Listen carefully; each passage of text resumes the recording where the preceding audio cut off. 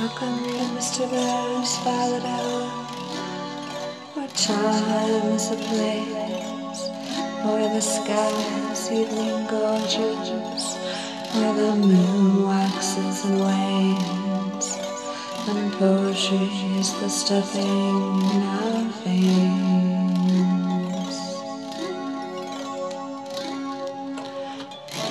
making the lonely a little more bearable.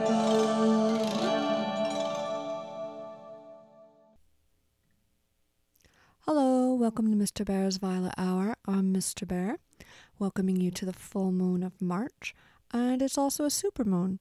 Not everybody agrees on that. I guess there's some different definitions of supermoon.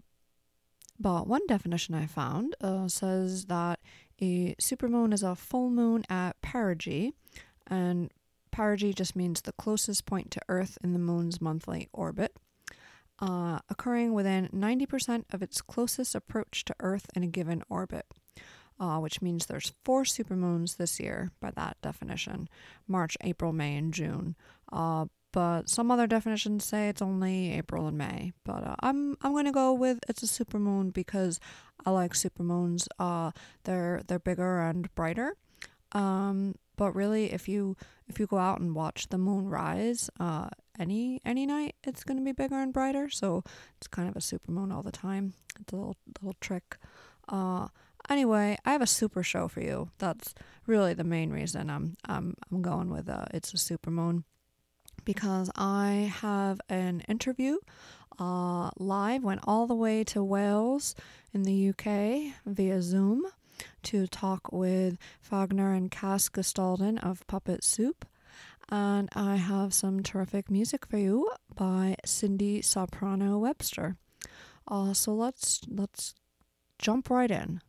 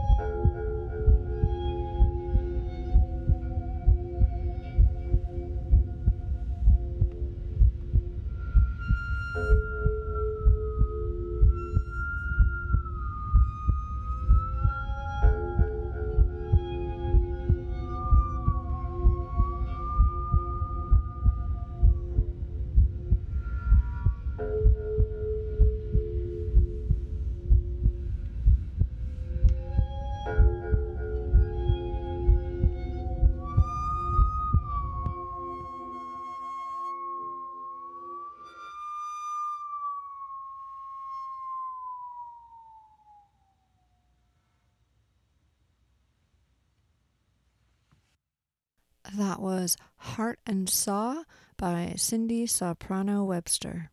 Hello, Mr. Bear. Hello, welcome to the Violet Hour. It's so nice to meet you, Wagner and Cass. Oh, nice to meet you, Mr. Bear. Nice to meet you, Mr. Bear. Lovely to see you finally. Oh, in the bear. It's lovely to see you. Thank you so much for joining me today. I've got a lot of questions for you. Ooh. But first, can you just introduce yourselves and say a little about who you are and what you do and how you met and just your life stories. Oh, to the whole thing then. Okay, we are Cass and Wagner. I'm Cass. And I'm Wagner. Yeah. And we run a puppetry company called Puppet Soup here in the UK. We're based in Wales. Yes, and we met many years ago. And we've been running Puppet Soup for about 15 years. Puppet Soup offers workshops, shows, and courses, scholarships, courses and classes, community projects all across the UK and now online around the world. Yeah. And I'm from Wales, from the UK originally. And I'm from Brazil originally. But Wagner moved here because the weather was so much better, obviously, in Wales than in Brazil. Of course. Yeah. Yes. We know it's summer because the rain is warmer here in the summer. That's very handy to know. And we both studied puppetry at university together. Yeah, on a university called the Royal Central School of Speech and Drama in London. Yeah, and we make lots of different shows. We tour around the UK in normal times, but in these times, of course, we're all locked away and locked in. So no We've been touring. doing lots of work online this last year. No touring, no performances. We're all very excited to start doing it again very soon. But we've so enjoyed being able to do all the things online and be able to meet so many amazing people from around the world. Of course, you included, Mr. Bear. Thank you. All right. And we're really excited to be here today to find out more about you as well. And, How did you get into radio, Mr. Bear? Oh, who's interviewing who? Just kidding. I got into radio with my pal Stumpy many years ago. We had a show called The Secret Lives of Stuffed Animals.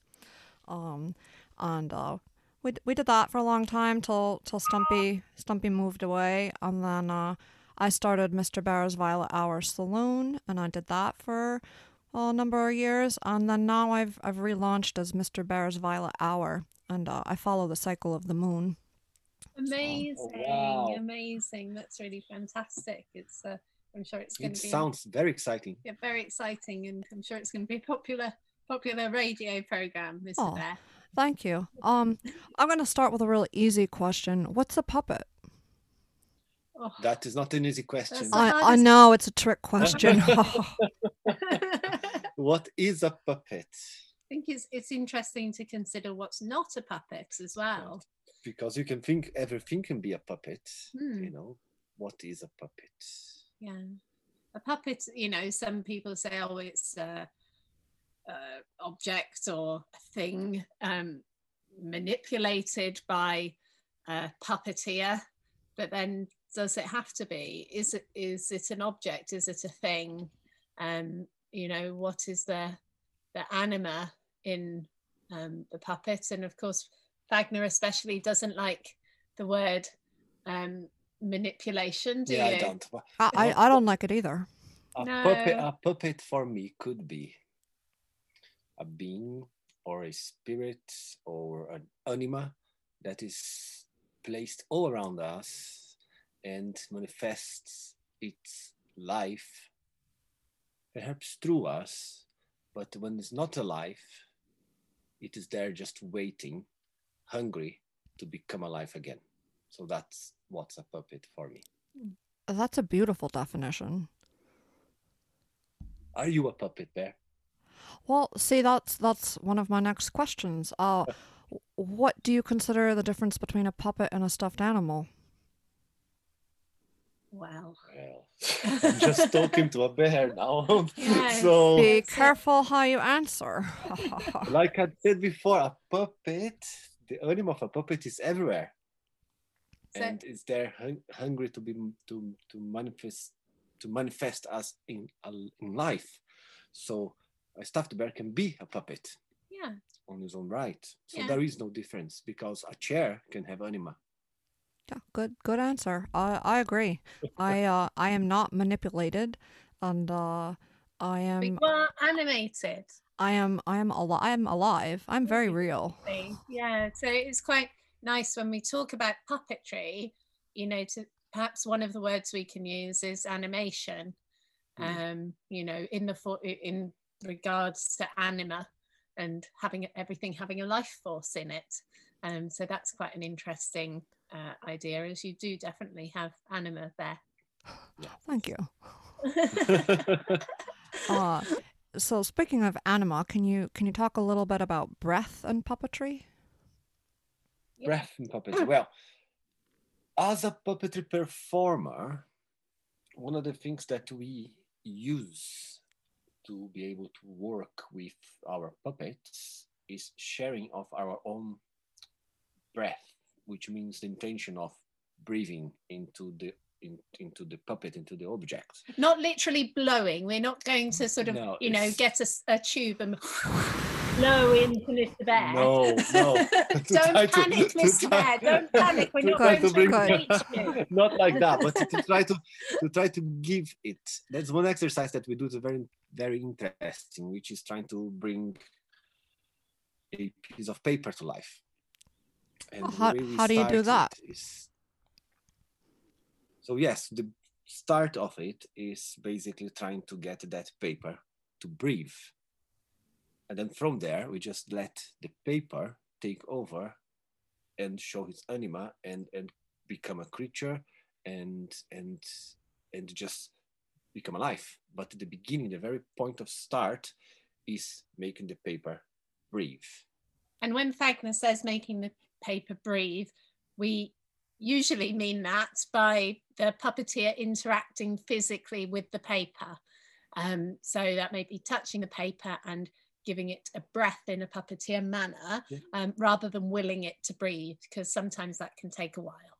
Yes, and imagine, of course, that the puppet is breathing with you. Yeah. So every time you take a breath as a performer, the puppet is breathing too. So if your puppet is hyperventilating, then you know that the puppeteer might be as well. The puppeteer may be on the floor and everything could go wrong. So slow, deep breaths for everybody. Paper and puppets. Yes. Good plan, Mr. Bear. So if somebody listening at home wants to try animating a piece of paper, they should just take a piece of paper and. Yes, Mr. Yes, Bear. If it's a newspaper, try not to read it. Turn it because that's not down. the work. The way it works is to trying to bring that puppet to life, to sharing your breath, and trying to listen to what the paper wants to do and what shape the paper wants to take. And you have to be on a state of mind, a little bit like a child play, where the children start creating a narrative. And this narrative has like a power of, has a life of its own. So you just need to be able to really let go your concentration and follow what the material wants to do. It's quite fun. It's quite fun. I love that. It's that's wonderful. I think it's hard for a lot of people to let go and play and listen. Definitely. It's a really difficult thing to do, and you know, trying that out with a piece of paper could be really fun. So you know, maybe using your hands to try to get a breath rhythm into your piece of paper first of all, and then maybe your piece of paper wants to move around. Maybe your piece of paper starts to shape into different shapes. You might see on your piece of paper that there is a point of focus where your paper can see the world be around him, around the paper or it. And then you have to follow it, you know, and the paper might become curious, might be angry, might be cheerful, might be mischievous. Might want to fly, might want to swim, might want to look around the room or the space you're in. It is an exercise that every puppeteer that work with puppets performing has done and occasionally do it again. Yeah. In rehearsals. Well, thank you for sharing that. I think I hope some listeners try this at home. And So I, do I we. hope So I hope do we. more puppets and puppeteers are born after this show. Of Oh, course, yes. yes. Yeah. Puppetry is a really joyful thing, Mr. Bear.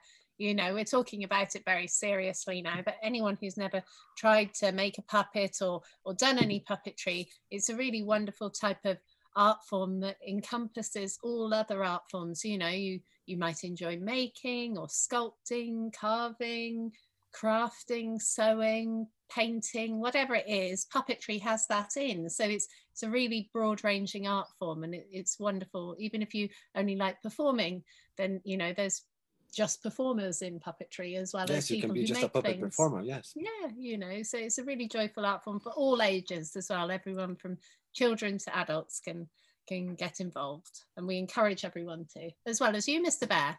Yeah, Have you done any puppetry? I don't know about puppetry. I do the radio show. I've been in films before, but I've been thinking a lot more about puppetry lately. Have you done any shows with teddy bears in them?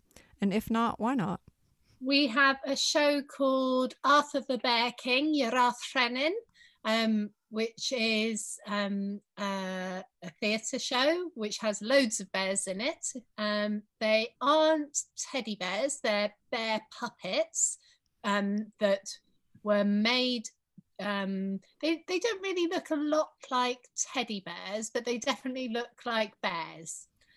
So you would fit right into that show, Mr. Bear, to be honest. Yes. That sounds amazing. And it's the word. When can I audition? as soon as we can perform. As soon as we can perform, you can come and be in that show if you'd like, Mr. Bear. I would love to. And Arthur, the name Arthur, the word Arth in Welsh, in the Welsh language, means bear. So King Arthur, the inspiration for that story, we came up with the idea that Arthur would have been a bear king, because the word Arth meaning bear. That's incredible. Yeah, so we've really enjoyed doing that, and it's you know, I'm sure that Arthur was in fact a bear. So I'm sure you come from a distinguished line of strong bears. Strong yes, bears. Yes. Are you working on any puppet shows now? We are actually working on. It's going to be a piece of. It's going to be videoed because of the current situation at the moment, and it's a new educational mini-series yes, called A Cabin Cray, which is the creative cabin, and it's a free to access resource for schools, young people, educational establishments. And it's got a great fun chicken puppet in it. I'm afraid that one doesn't have a bear in. It might come to have a bear one day. Why not? Bear in it one day. And there's a puppet maker, which is a masked character in that, and they live together in a chicken shed, and have fun making puppets together. And different crafts as well. And different crafts, all from household objects, really. Yeah, all from recycled material you find at home. Yeah. That sounds wonderful. Like, that's exactly the show I was looking for all my life. Yay! So that'll be fun, and we're rejigging some of our existing shows to be able to perform outside. Yeah, and to be COVID secure, which is a little complicated because some of our shows have, 4 or 5 people performing in who would normally be from different households. From all over the UK, so it's difficult at the moment to put everybody together in one room. Yep, so we're trying to reduce the number of performers, and raise the number of puppets. Yeah. To make it more complicated, Mr. Bear. So yes. But we have lots of plans. We're planning to make a proper theatre that we can take outside. Yeah, so by that we mean a sort of a theatre caravan. We've been very lucky to acquire a very large outdoor performance tent. So we'll have that and a hopefully a theatre caravan in the near future. Because in the UK, our restrictions may be a bit different to where you're located, Mr. Bear. Things are quite, we've been in lockdown since before Christmas again with our second or third wave here. So restrictions are very, very tight. Nothing's open, only essential shops are open here. And schools have just reopened. So that's all that's open. So shows and things can't go ahead in any format currently, apart from online. But we're hopeful that outdoor things can go ahead in the summer. Yeah, very soon. Yes, and hopefully people will get vaccinated and situations will improve and we can get back to other kinds of performances. But a traveling puppet caravan sounds amazing. Can I move in? Oh, yes. I don't take up much space. No. I mean, there'll definitely be sort of, a couple of little cupboards and things in there, and we could make one of those really cozy for you, Mr. Bear. Oh, thank you. Yeah. Do you have like a bed that you sleep in, or do you sleep in a drawer or a shoebox, or do you have a large, full bed? I have a pink corduroy beanbag chair. Oh wow. Yeah, that would probably fit in the caravan. Yeah, it's very, very soft, squishy. Nice and soft and squishy. Well, the only problem with that, our two little dogs might try and, sleep on the bed with you. Or they might rip it open and then all the little things would come out. Oh. Yeah, that would be not great. That wouldn't be good. I'm a little nervous about dogs, so maybe I'll get a small separate caravan. We could tow you behind with the little caravan, so we could have our van and then the caravan and then your little caravan behind train. I have a dream of having like a little ice cream truck, and maybe it would have some ice cream too, but it would be for puppetry and poetry and performance. Oh, wow, that's amazing. And actually the Greek word for ice cream is pagoto, so I still get the P sound. Puppetry, poems, performance, pagoto, and plants. Yeah. And you can drive around with loud music as well. Nobody's gonna complain. Yeah, it would be wonderful. The only thing is I don't drive, and my human drives. I mean, she knows how to, but she doesn't really drive either. So looking for a driver. Right. Yeah. I mean, well, we could drive you, Mr. Bear. We wouldn't mind. Fagner drives more than me, to be honest. He probably wouldn't mind. I wouldn't mind driving. No. But with us being in the UK and you being in the States, it makes it a little difficult. Yeah, it might not be the ideal taxi service for you. Well, we'll work on it.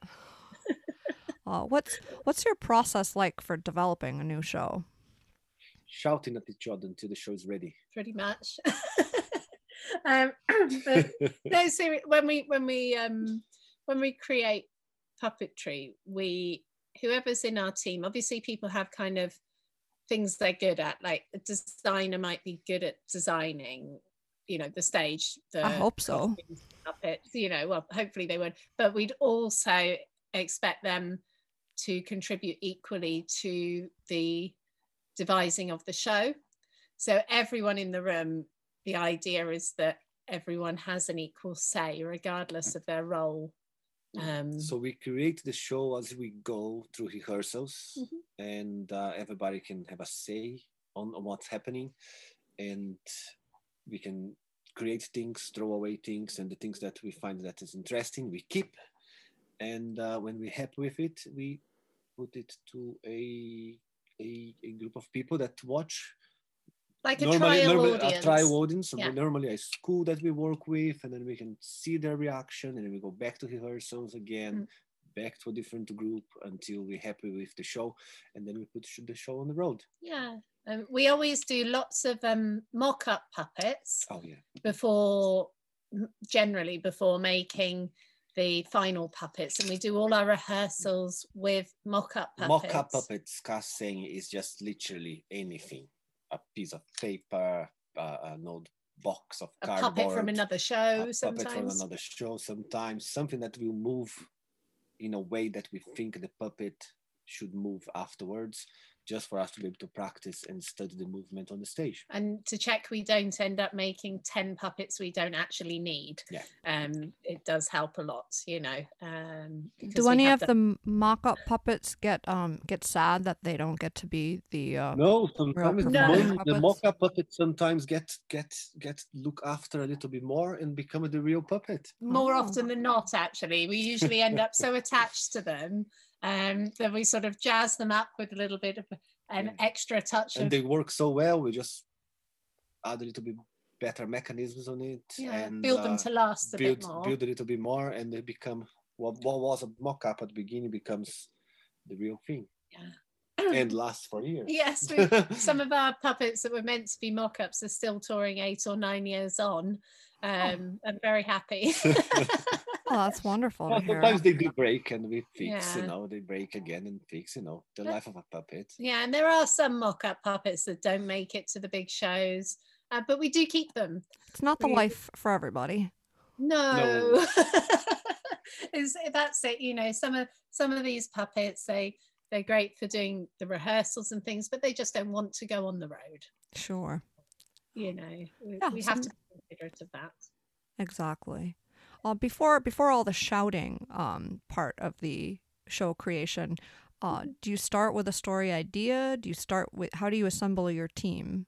And start with an inspiration, one idea, very loose idea. And like, for example, Cass had the idea of the Bear King because of the name Arf, like she explained. And we went with that. And from that, we start studying about Arthur the King and start to study about where in the world the mythology of Arthur is appear in the world, in which books, and then we read the books, and then from these stories we start building up the blocks to create the show. Yeah, and like Land of the Dragon, we just came up with a name. And Land of the Dragon Gladethraig, which is it's a bilingual show, English Welsh, all about Welsh mythology, and we just worked from the name of the show. And of course, then we went to rehearsal and to research onto the mythology of Wales, the book of the Mabinogi, which is the Welsh fairy tales. And, they're not very Disney, they're quite dark. Not Disney at all. And sounds right up my alley. The beautiful stories on that book, and from this book we just pick and choose lots of stories of it, and just made a show. I mean, we usually, to assemble our team, we usually kind of know how many puppeteers we might want performing in a show, whether it's 3, 4, 5, however many, you know, because we say, okay, well, the show will probably be touring to these locations if it works. Yes, and we meet a lot of people we work with when we go to universities to teach. So sometimes there's a lot of emerging artists that come to be the designer, for example, to be the sound maker, you know, the light design, the tech. Yeah, and then sometimes we meet artists through other artists, and we say, oh, do you want to come and do this show with us? And we meet people on our courses. Sometimes we invite people just to come around to see one specific point of the show that we want another opinion. So that could be a person that comes from a critic, journal, what's the name of him? The critic that came, the reporter. A reporter that used to do critics for theater came to see part of our show, and we got his opinion board, and so, that's the way we do it. Yeah. And it's nice. We sometimes, if we need a replacement performer, then we put our feelers out and ask around, trying to find, because sometimes we need Welsh language speakers or you know, people with particular puppetry experience. And if we're in a rush, then we quickly call around all our performer friends and say, can you come and do this show, or, you know, do this with us.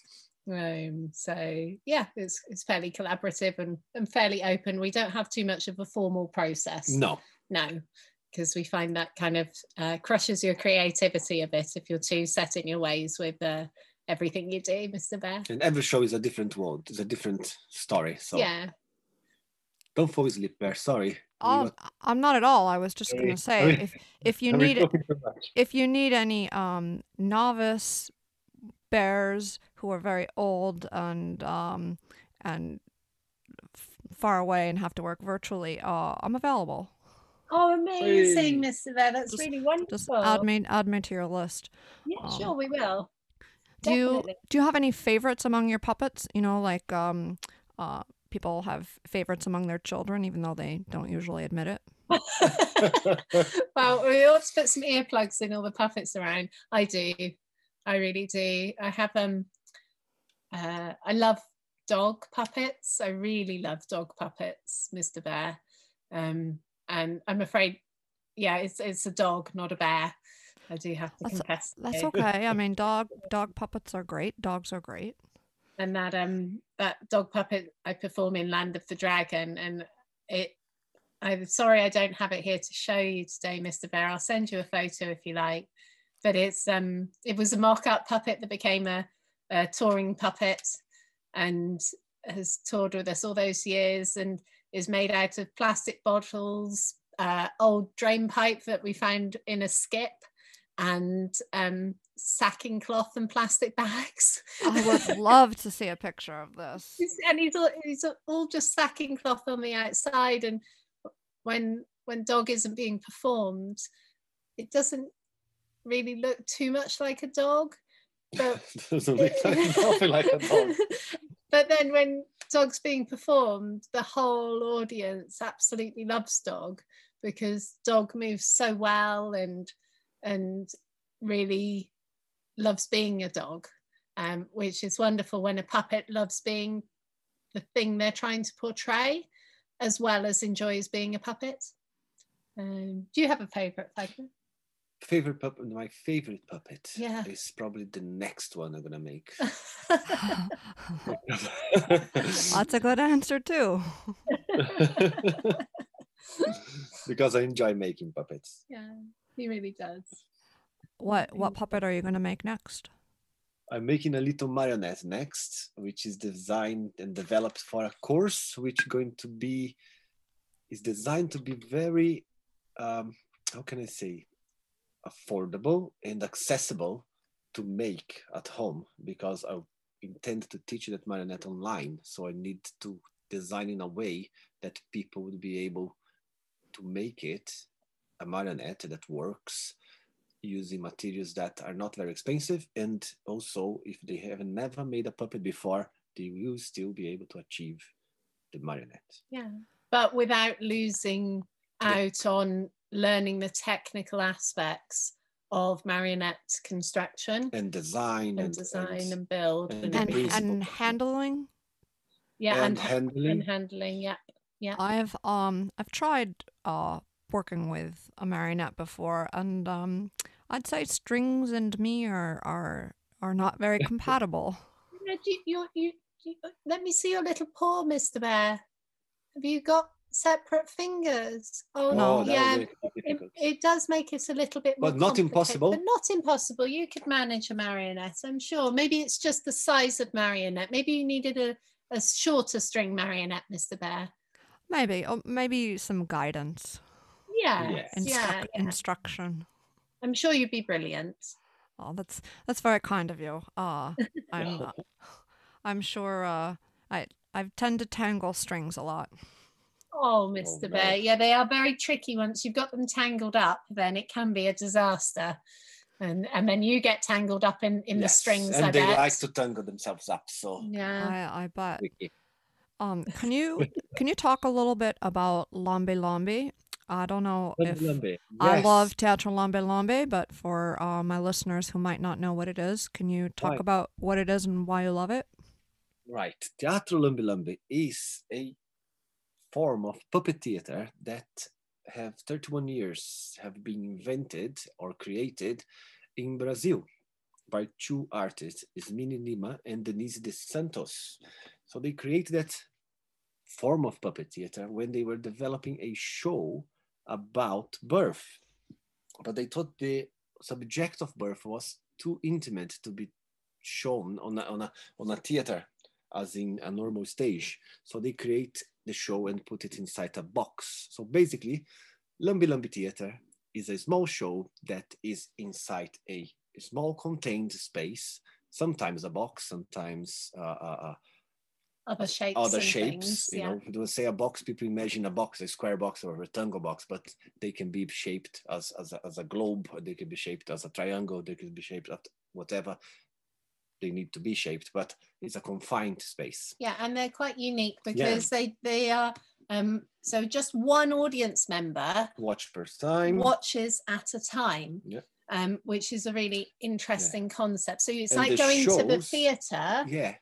And it's like going to the theatre just for yourself, which is really magical. And it's very intimate. Yeah, each performance of the Lumbi Lumbi Theatre is normally very short, 2 to 5 minutes of length only. And like Cass says, one person watches at the time, so it's a very intimate experience for the person watching the show, for the puppets performing the show, and for the artists performing the show with their puppets. Yeah, and just to explain to your listeners, Mr. Bear, because they won't be able to see. So imagine looking into a box, into it, almost like the shape of a cardboard box would be the classical Lambi Lambi shape.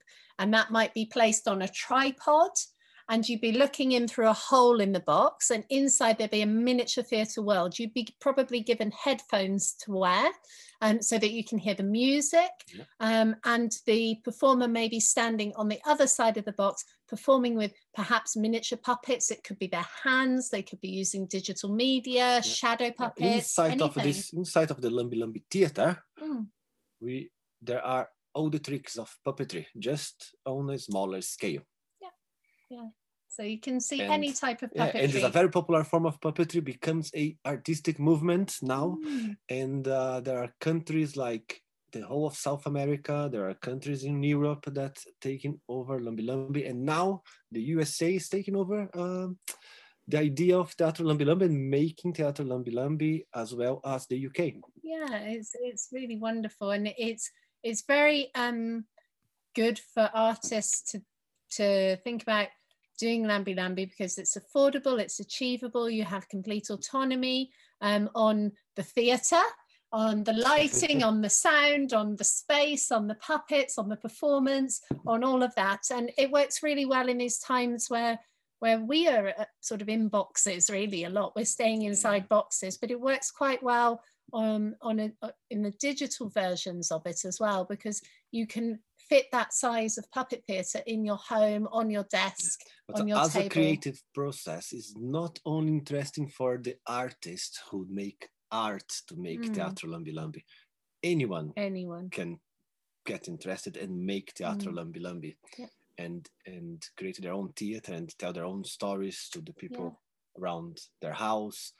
And grandparents to grandchildren, parents for children, parents for grandchildren, grandparents, there's all, it can be for your family inside your bubble, as well as artists looking to perform for an audience. Exactly, yes. Yeah. That's very exciting. And you teach classes on this. Can you tell people how they could take classes from you and where they can get more information? Yes, we do. Thank you, Bear. We do teach Lumbi Lumbi courses. We have many Lumbi Lumbi courses throughout the year, and we always have the information on our website, which is www.puppetsoup.com. So it's a puppet like you perform with, and soup like you'd eat. That's a delicious name. Yeah. Thank you, Mr. Bear. I can also vouch for watching my human take classes from you, and they're wonderful. Thank you, Mr. Bear. As human goes, you guys are pretty great. Your human was very, very exceptional doing the Teatro Lambi Lambi there, and we enjoyed your human's performance enormously. Though it would have been great to meet you on the Lambi Lambi course, Mr. Bear. Perhaps maybe next course, maybe. Of course, yeah. I mean, you could probably do miniature puppets really easily, Mr. Bear. You could be inside of one of them, Lambi. Yeah, I mean, you could even go in the box, Mr. Bear. Or is that too cheeky? Yeah, no. I mean, I'd need a decent sized box. I'm not a Yes. huge bear, but I'm not tiny. Yes, yeah. I don't want to be too crowded in there. I mean, it would be quite amazing for people to look in and then find And You. see me. that, when they'd be expecting sort of, something else perhaps completely, and there you would be. Yeah, I like this idea. Thank you. The wheels are spinning. What do your puppets smell like? Let's give one a sniff. Well, that one smells of freshly drying clay and slightly musty from the fabric, because I think that fabric's been in a bag for a little while, so it's a bit musty. I think some of our puppets smell like they've been in the storage a little too long this last year, so they'll be looking forward to coming out and performing when they can. I have a dog puppet yes. that I made out of recycled materials, namely an old pair of slippers, and it smells like a dirty feet. Yes, which is very appropriate for the dog puppet, and our own real dogs really thought that was interesting to sniff that puppet. So, and those slippers had had a the good name of few that years. dog puppet is Slipper. Yeah. I like that naming style. I think you can tell by my own name. Yes. How do you smell, Mr. Bear? Let me see.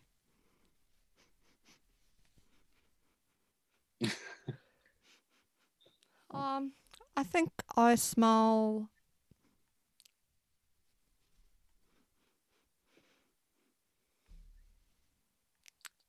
I'm not really sure. It's hard to smell oneself, isn't it?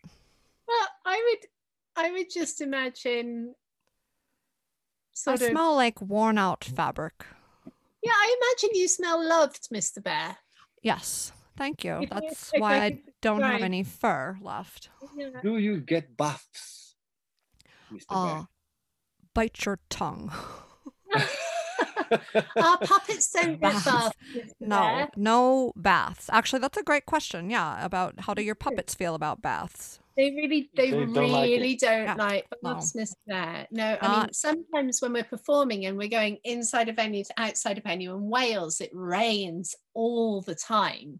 You know, even when it's sunny, it's liquid sunshine falling as what some would describe as rain, and the puppets do get a bit soggy, but they don't want a bath or a shower, so they just kind of absorb that rain and get more musty. But they really don't like baths. Are not high on my list. Baths. No. At most a damp cloth. Yes, a damp cloth I think is okay, isn't it? It's that's acceptable. Fabric spray thing. Yes, fabric freshener maybe. Yes. Well, that's a little too many chemicals for me. Probably, yes, not good for you, Mr. Bear, but wise for some of our puppets occasionally when they've been on for a long time. Maybe a little vinegar with some like lemon and rosemary essential oil. That sounds much better, Mr. Bear. A little spritz, but stay away from the Febreze. Yes, yeah, absolutely. Stay away from the Febreze. Don't want that getting in Mr. Bear's eyes, do they? No, that's terrible. No, can't have that. I've heard that you have some thoughts about puppets and death. Can a puppet die? Ooh, I used to think that, but because if you think about an actor on the stage, when he die, we sort of know that he's pretending, isn't it? He, she, or they. He, she, or they. But when a puppet die on the stage, and when the touch of the puppeteer cease to be on the puppet, it's like the puppet really die on stage, so it's not a lie, isn't it? Yeah, so we have quite a few shows that our puppets are performing, and sadly during the show they die, and that is a very powerful thing. It's dramatically. Well, it's dramatically, but I mean, when we're talking about puppets dying, that is sad. So it's a very powerful. Yes. It's very powerful thing that puppets do on the stage is to die. But then that said, like I said before, if everything can be a puppet and the puppet is very hungry to just be, and when they're not being, alive. They are just they're dormant, just waiting for the next time to be alive, so they never die. But then, I mean, I suppose if you set a puppet on fire or put it through a wood chipper, but it's is still it dust. alive? It's still dust, So when can you actually destroy a puppet? Yeah. So that's interesting. But certainly from a stage point of view, they do death, shall we say, better than perhaps their human counterparts. I should say that idea of when the puppet actually really ceased to be is a research that a friend of ours, Cariad Ashlis from the UK, which is a doctor of puppetry, she been studying and writing about from there. And it's a really interesting concept that the puppet is, just dormant. Like our puppets in the storage at the moment, we've got so many puppets in the storage. They're not dead, they're just waiting to get out there and perform again. Just because we're not performing with them and what about doesn't mean they're dead. Would you say it's like cryogenics, like freezing a body? Absolutely. That's a really good way of thinking of it. Because it's quite an ego thing, isn't it? To think, oh, the puppet's dead if the puppeteer isn't animating it. That's really the ego of the puppeteer and the performer. Oh, that's a good question. So when the puppeteer die, does the puppet he made die also? That's well, interesting. If a new puppeteer comes and works with the puppet, is it the same puppet? Exactly. Because the progenitor of the puppet has gone. So it's quite an interesting thing. It's still the same puppet. Still the same puppet, but does it have a different soul now? But then that's a thing of the ego, isn't it? We think like the puppeteer that's breathes life, but the puppet have a life of his own, so the puppet's still the same. Yeah, it's a very philosophical conversation that we got into now. Many answers for it. But more questions. I love this philosophy of puppetry. I just started reading the original Pinocchio by Carlo Collodi, which I'm sure you're familiar with. We have a small show based on. We've got a Teatro Lambi Lambi, based on that. Based on that book, we call it Geppetto's Workshop. Yeah. So I've seen it. It's lovely. Oh, thanks, Mr. Bear. Thank you, Bear. And what do you think about Can a Puppet Die? Yes and no. Mostly no, but I think they well, yes and no. Okay. All the things we said. I mean, if you watch a puppet die on stage, like you say, it's very powerful and moving, but then the puppet still exists. And I mean, the spirit of a puppet can continue on, I think. I suppose, I wonder if puppets can go to heaven. If they always exist, maybe they're trapped. Oh, yes. That's something to think about as well. Another question is like, when does the puppet start to be? And where? When do they come into being? How do they have their anima put into them?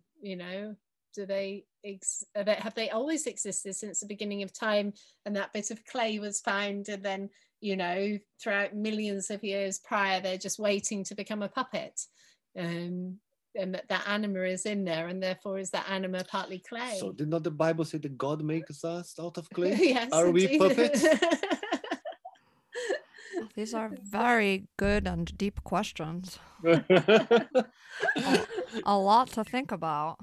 I know. Indeed, oh, Mr. Bear. There are many books around. Have a Google around, you find many. Yeah, do you have any books on puppetry and on the philosophy of puppetry that you'd like to recommend? There's one very good book from the American writer, Kenneth, an essay of Scope. The book's called Puppet. Uncanny.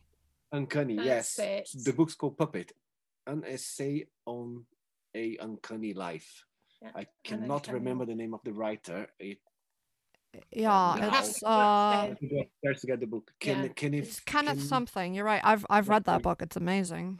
Yeah, we've got lots of books on puppetry, but we're both terrible at remembering names of writers. Names of writers. I mean, it's like with puppets, all our puppets are called sort of, dog and chicken and fish and they're like you're called excellent names.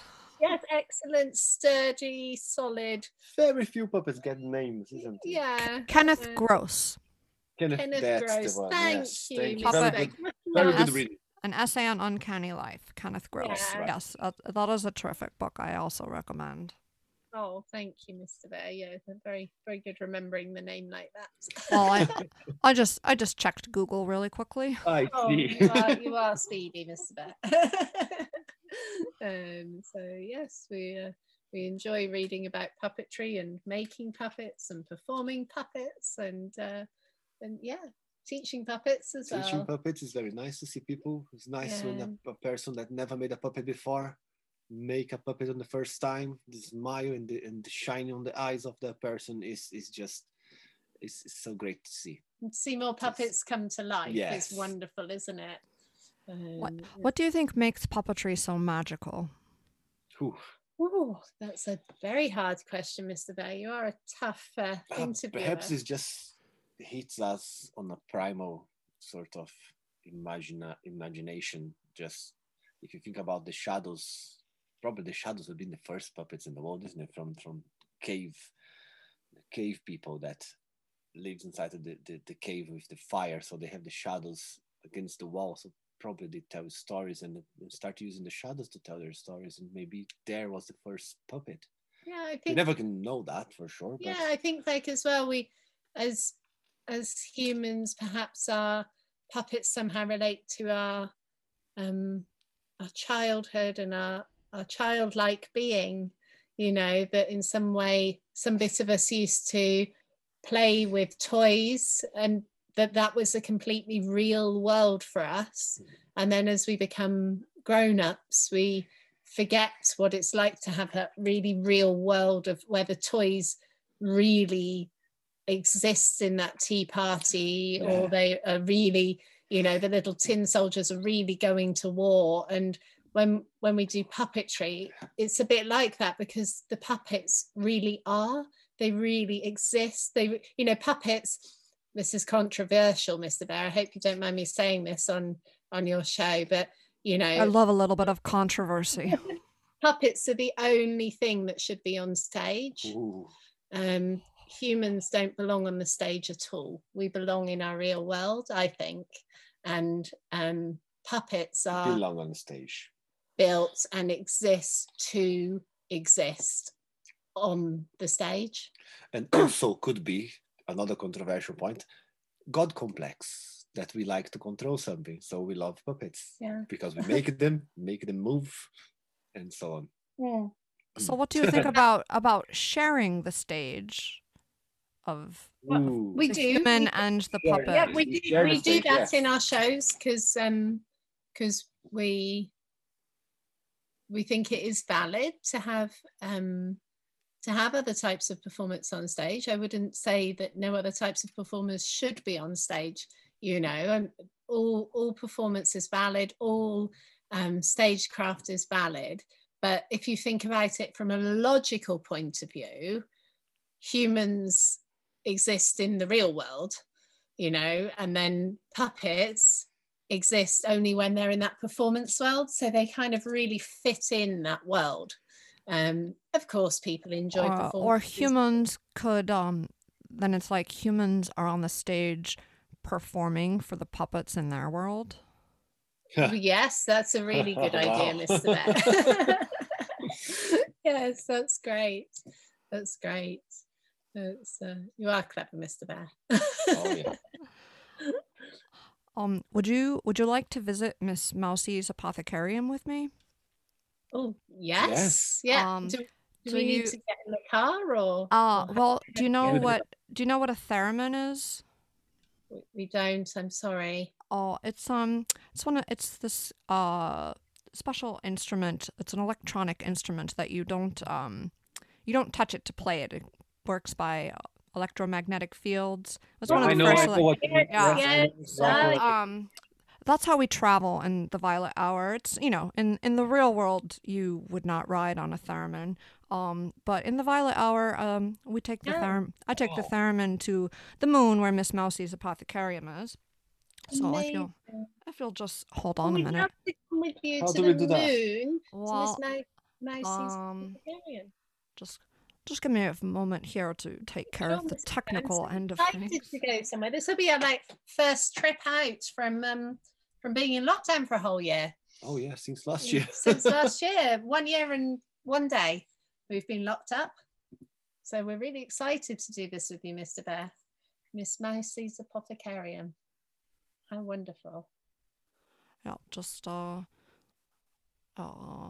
know, I just need a moment for the logistics of, you know, getting the theremin ready for us. Well, it's quite complicated. I imagine it must be very complicated to travel that way. Well, and to get, you know, to the moon and everything, it's not an easy thing to do at all, Mr. Bear, you know, and we haven't ever met Miss Mousie. I suppose that's because she's on the moon all the time. Yeah, nobody's met her except for me. Oh, Mr. Well, Bear. and I mean, listeners have heard her, I guess. Yeah, but she's obviously a very special friend of yours. Yeah. Is she your girlfriend, Mr. Bear? No, we're above that sort of thing. I see. Right. It's okay. Just platonic. Okay. I think the theremin is ready for us. Amazing. I'm really looking forward to this now. You, Pegler? Wow.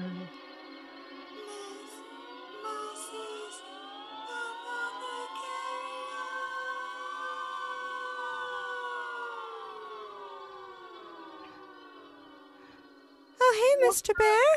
Oh, wow. You brought friends this time. Hi, I'm Miss Mousie. Hello, Miss Mousie. Amazing to meet you. How did you all fit on the theremin? I don't know. Mr. Bear said that we could, so we came. So we did. Oh, good. I hope it was a comfortable ride. It was fairly comfortable. It was a bit jiggly, but, you know. Yeah, therimins these days. Well, yes, yeah. But happily we got here in the end. Yes, absolutely. Oh, Miss Mousie. Have you got green booties on? I do. Oh, they're lovely. Thank you. I'm a two-dimensional hand-drawn mouse who's studying herbalism. Oh. Mr. Bear comes to visit me now and again, and we talk about herbs and plants. Amazing, Miss Mousie. What are your favourite plants and herbs to you know, sort of? I mean, do they grow very well on the moon? Gosh, well, I have a special greenhouse. I have an earth house. Amazing. So I can have all the beautiful herbs I like. I like what most people call weeds. You know, dandelions and violets and ground ivy and chickweed and purple deadnut. All those are all things coming up now in the springtime. Yeah, they have a lot of uses, and people sometimes, I suppose, would kill those off and throw them away, wouldn't they? And I suppose you have better uses for them, Miss Mousie. Oh yeah, they make wonderful medicine. Also, they're beautiful. Yes. Yeah, Miss Mousie and I, we're a big fan of the backyard blossoms. Amazing. Wow. Oh, do you have a lot in common with each other, Mr. Bear and Miss Mousie? Yeah, we both like literature and music and plants and puppets. Oh, you've got a lot in common. Yes. No wonder you're friends. That's lovely. Yes. That's really lovely. And I was just trying to think about a nice tea for puppets with all this talk about puppets. Ooh. So I was thinking about wild thyme or just common thyme. You can get it at the grocery store even. Did you know that they say where thyme grows, fairies like to visit and live there? I didn't know that. That's wonderful. And so, you know, drinking thyme tea, they say, you know, you might, or falling asleep in a patch of thyme helps you to see the fairies. Amazing. Well, fairies and puppets would go really well together, I think. And They come and violet. go, don't they? And you know the beautiful little violets, those lovely little Yeah. flowers? Well, those flowers in spring, they're not even the part of the reproductive flowers. Those are secret ones underground. Those flowers we see are just beautiful. They're just for art. Oh, wow. Wow. How amazing. But they're also, I shouldn't say just art. Art's enough of a reason. But medicine too. They're very demulcent, which means soothing, and makes a lovely tea and syrup. You can eat the flowers and the leaves. Oh, amazing. And make a lovely little fairy salad. Oh, thank you, Miss Mercy. I suppose you I'm sorry, I need some of my tea for coughing on here. It's not any. Well, violet would be lovely. Violet and thyme would both be lovely. Oh, yes, to stop me coughing on Thyme, Mr. Bear's yes. program would probably be helpful. I suppose they used to use flowers to create paints and make dyes and things as well, didn't they? Yes, I've sometimes tried that. Some petals of flowers, you can just kind of smush and it'll make a color on the page. Amazing. And I suppose you could use those to paint puppets as well, couldn't you? That's a lovely idea. Very nice idea, Cass. Well done. Yeah. And Let's try it. yeah, we should try it. Yes, let's make It flower It might puppets. improve how the puppets smell. Oh, I think it would. Oh dear, yes. And have you got any other tips for us, Miss Mousie? With Well, I love to infuse herbs and honey. And in the springtime, you could take your dandelion flowers and your violet flowers, and lilacs, and you can put those in honey, and let them infuse in the honey, and it's delicious. amazing. Yes, thank I'm you, gonna Miss try that. Mousie. Thank you. Yeah. I have to try that. Well, thanks so much for visiting. Oh, that's all You're right, Miss welcome. Mousie. Thank you for having us, and I love your Sure. green booties. Thank you. Come back anytime. Oh, thanks, Thank Miss you. Mousie. We'll be Take back. care. Yeah, we'll be back. Bye. Take care, Miss Bye. Mousie. Bye. Mr. Bear, do we have to go back on the special To get back home. to get back to Earth? No. I mean, we We just- do, but we don't have to hear it. I see. Oh, I Okay, see. so we can just. We're already back. That's how quick it was. Oh, crikey! wow. I didn't even notice. Here we are. Yeah. I know the wonderful. ride home is much easier. Oh, amazing, Mr. Bear. Thanks for taking us up there to meet Miss Mousie. It was very lovely. It was Oh, so thank lovely. you for coming. You're the first fellow travelers on the Theremin with me. Oh, Wow. well, that's an honor, isn't That's an it? honor, yes. That really is an honor. Once you've done once, second time you don't even feel it. Yeah, it's quite amazing. do you travel a lot on the Theramone? Pretty regularly, yes. Yes, yeah. I see. It's quite it's quite an adventure, really, isn't it? It is quite an adventure. Yes, yeah. And what do you have planned for the I suppose it was the official. I don't know why Miss Mousy kept talking. Sorry, I had her on the phone. I was thinking that. I was wondering, just has she actually gone, or is she still there? She's on the background She somewhere sort of there. just answering. She was that. on the phone, and yeah. Ah, yes, was- okay. Sorry, I had to use the facilities, so she was taking over for a minute. Okay, I was wondering. Sorry, it's tricky with the radio program, knowing obviously who's there, and the screensaver was coming on, which is, I guess, why Lots of technical why things we going on at couldn't the see same time. you. Yeah, so- sometimes there's some glitches with the Theremin and but yeah. Yeah. This I think Has she- Miss has she got Mousy's home safe? yeah, she's on the moon. She just accompanied us on the phone on the way down, make sure we got back here okay, but I don't know why she was pretending to be me, but I guess she was trying out her acting skills. Well, I did think that she would be, wonderful on the stage with her green booties, to be Oh, honest. yes. And she can come so fast. Do you- She can come do to you us to have- perform. Do you have shoes, Mr. Bear? I do not. Oh, Yeah. would you like shoes? I'm really more of a barefoot bear. Okay. Yeah. But you're happy, and do you have clothes generally, or No, I'm really kind of a bear. bear? Bear. Yeah, okay. But you're I happy do. like I that? You do don't. have a fancy hat somewhere. Oh, a bear with a hat. That's wonderful, Mr. Bear. And occasionally I like to wear a scarf or a cape. I imagine they would suit you very well. Definitely. Yeah, you should have a wonderful outfit for doing your shows and things. When you've been in the movies before, you said you've been in some films and things. Did you have an outfit then? No, No. just my birthday suit. Amazing. Bear. Amazing. Bear. That's wonderful. Well, this has been a real pleasure. Is there anything else you'd like to share with our listeners? Well, we've just had a wonderful time being here today. Yeah. And if you'd like to find out more about any aspects of puppetry, or you'd like to find out more about a course, visit us at www.puppetsoup.com. We're always interested in collaborating and meeting people from all over the world. Well done for the advertising. I got this spot on. Thank you so much for inviting us to come here. We've just had such a wonderful time, Mr. Bear, and we'd like to encourage all of your listeners to get creative with puppets. Yes. Really, and for you to get creative with puppets, Mr. Bear. I can say for everybody that's listening now, just go and research puppetry and bring puppetry into your life. Is going to be very fun. Yeah.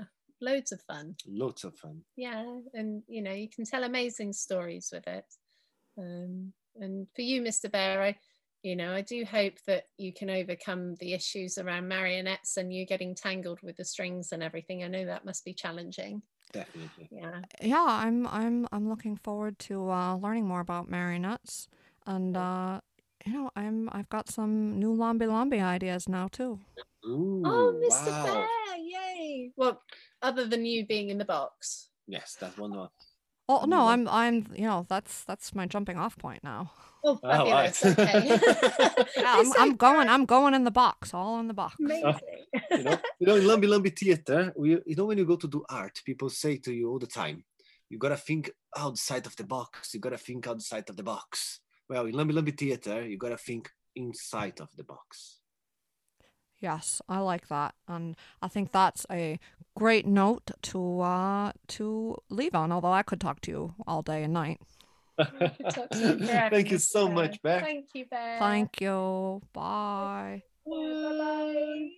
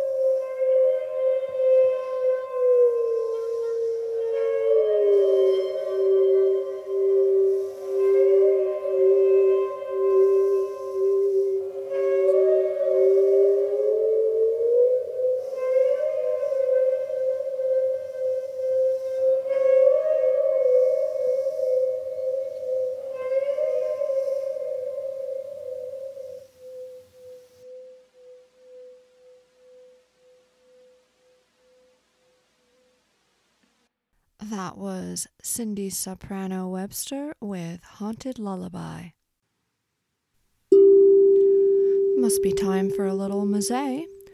And today's snack size interview is with our featured musician, Cindy Webster. Cindy Webster is a music therapist and therapeutic musician working in the San Francisco East Bay. She also plays the musical saw. An admirer of classical music, musical theater, and experimental music, she creates soundscapes using found objects, found sound, and effects. She has appeared in San Francisco, Dublin, Zootown, and Grass Valley Fringe festivals, trees, film, and several recordings. Cindy has been described as, quote, "She can do more with her voice and saw than you can do with anything." So I'm very excited and happy that Cindy was willing to answer some questions for us.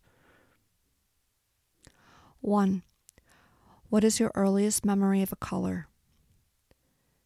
My best recollection is when I was probably about 3 or so.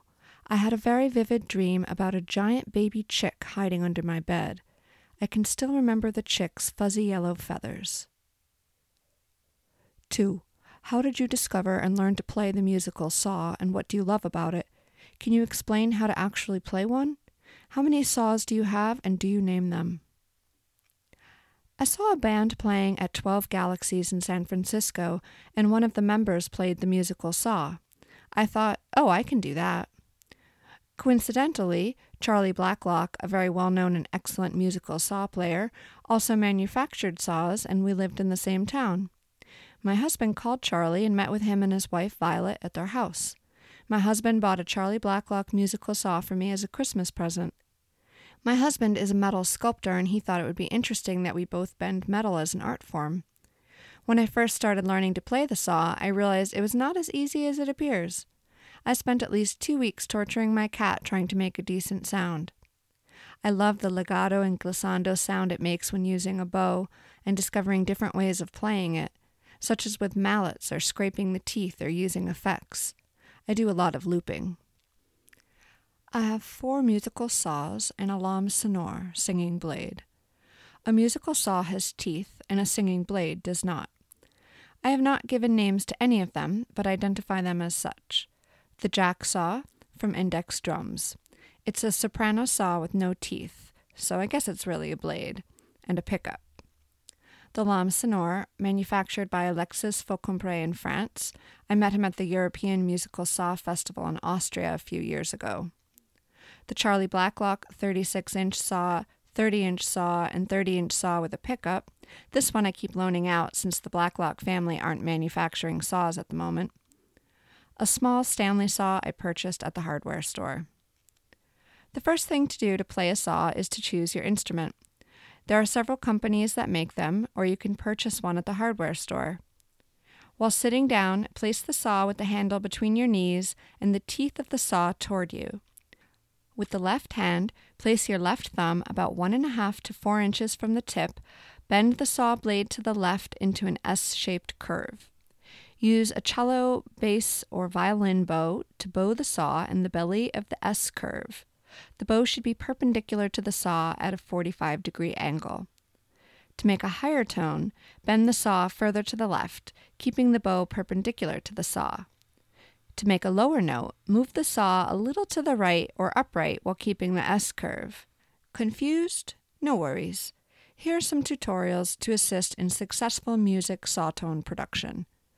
www.sawplayers.org/saw_instructions.pdf and www.udem.com/course/learn-to-the-musical-saw. 3. What is your songwriting process and creative practice like? What is found sound and why are you drawn to it? How do you approach composing soundscapes? Lately I've been doing free improvisation through a Boss VE20 looper pedal. It's a very unstructured process, but I set my intention before I play, which makes it somewhat meditative. Found sound can be collecting sounds in the environment by recording them or creating sound with a found object. I have done both, but prefer amplifying found objects. I have a collection of egg beaters, music boxes, an old-timer coffee grinder, and more stuff that makes very strange and compelling sounds. I amplify the found objects related to the subject of the soundscape. If I am making a soundscape of the forest, I would use objects found in the forest. I found a set of old rusty keys in the forest that sound really great, and think of them as keys to the trees. There was no ownership information on these keys, so I could not properly return them. I loop the sound and add extended techniques of other instruments, such as the hurdy-gurdy, saw, accordion, or maybe voice. 4. What are your 5 favorite words? What sounds do you associate with each word? What colors? Pellicula, black and white, the sound of flickering film. Phalicon, benevolent yellow, black, and orange, the sound of fluttering wings. Coelacanth, seafoam green, the sounds of singing fish. Crustacean, ocean blue, the sounds of rattling seashells. Patina, metallic blue, the sound of swooshing paintbrushes. 5. What are you growing in your garden of obsessions? How to make a good recording. Bonus, if you were a stuffed animal, what would you be? A stuffed pit bull dog, because I love them so. Thank you so much to Cindy for that tasty little interview.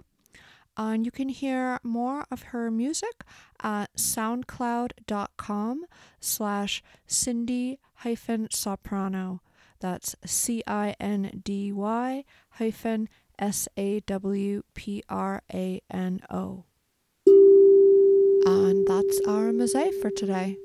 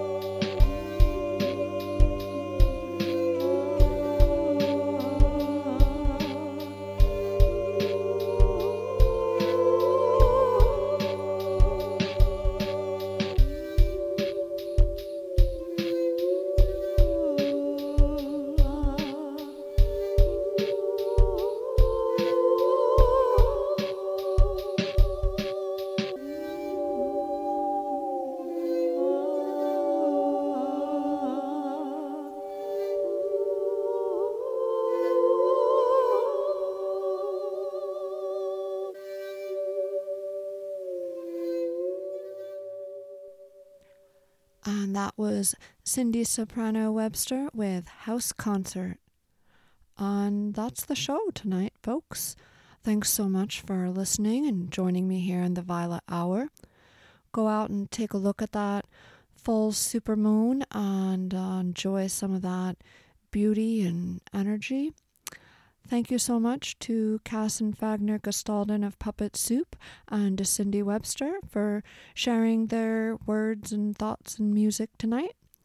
I'll be back with you on the new moon. Until then, I'm going to leave you with Cindy Soprano Webster's Procession. Thanks, and be kind to each other.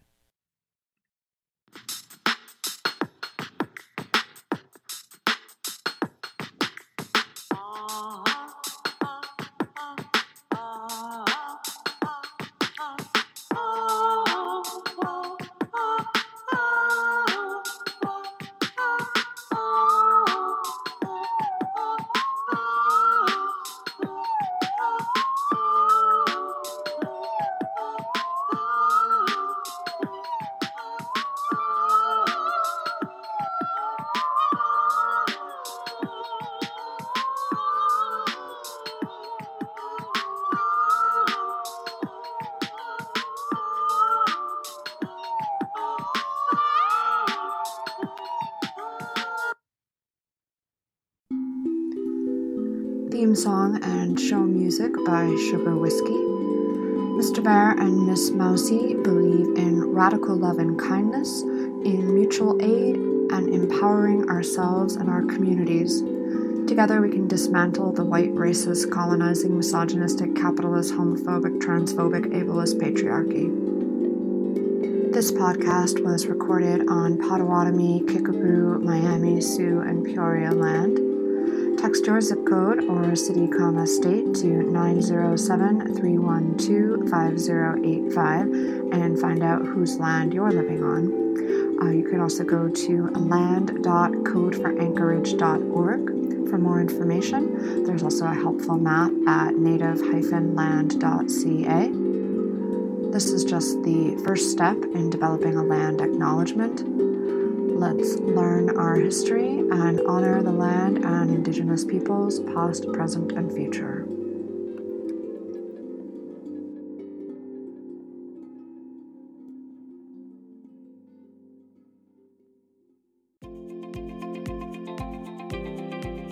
This podcast was produced in collaboration with the Boston Free Radio Podcast Network, part of bostonfreeradio.com and Somerville Media Center, Somerville's longest-running public access media center that enables a vibrant and diverse community to express its creativity, explain its ideas, share its cultures, and foster the individual right to freedom of speech.